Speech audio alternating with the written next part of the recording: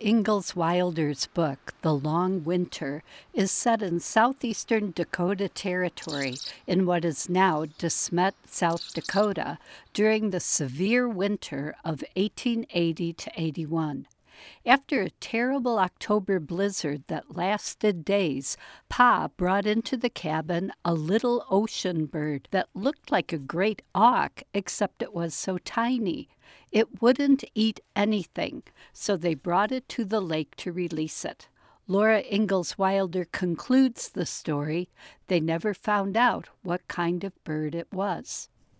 Wilder's description, including that the bird was tiny enough to fit in Pa's pocket, and her emphasis on its black back and wings, makes me wonder if the bird could have been a dovekie, which ranges from the Arctic through the North Atlantic coast. South Dakota has no records of dovekies, but Wisconsin has 2 records, one shot by 2 boys hunting along Lake Michigan in 1908, and one found dead under some Toma power lines in 1949. Single dovekie specimens have also been taken from Wabana Lake near Grand Rapids, Minnesota in November 1962 and Lake of the Woods in November 1931. The other more likely possibility is that it was an ancient murrelet. South Dakota has one record from November 1993 of a poor bird discovered in Ipswich in the north-central part of the state. The bird died soon after it was found.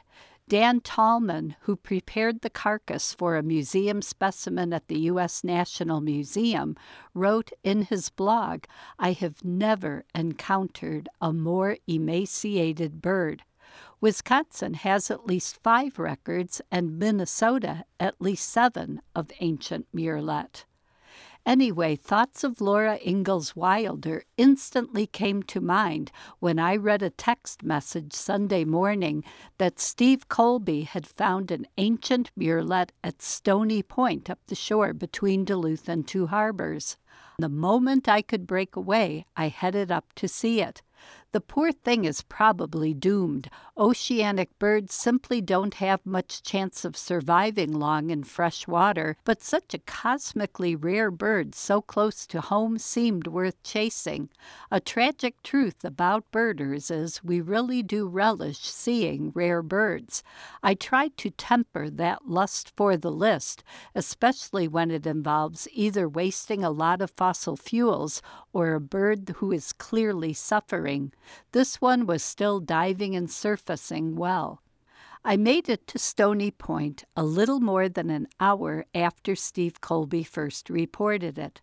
A dozen cars were parked where I'd sort of expected from the text message to find it, but I didn't see any birders, and there were 2 or 3 houses on the far side, so I figured someone might be having a gathering, and I kept driving.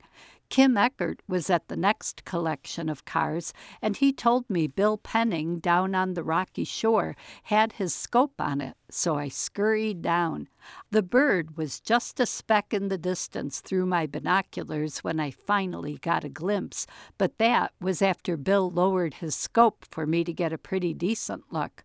My camera was worthless at that distance, but those cars I'd passed apparently did belong to birders, so I headed there next, where I got my photos. On my way to see it at the first spot, I told a young couple walking their dog about it, mentioning the Laura Ingalls Wilder connection, and they thought that was fascinating. I passed them again after I'd seen it, and they seemed thrilled for me. Birding is, of course, always about birds, the ones we see and hear, and the ones we yearn to see and hear.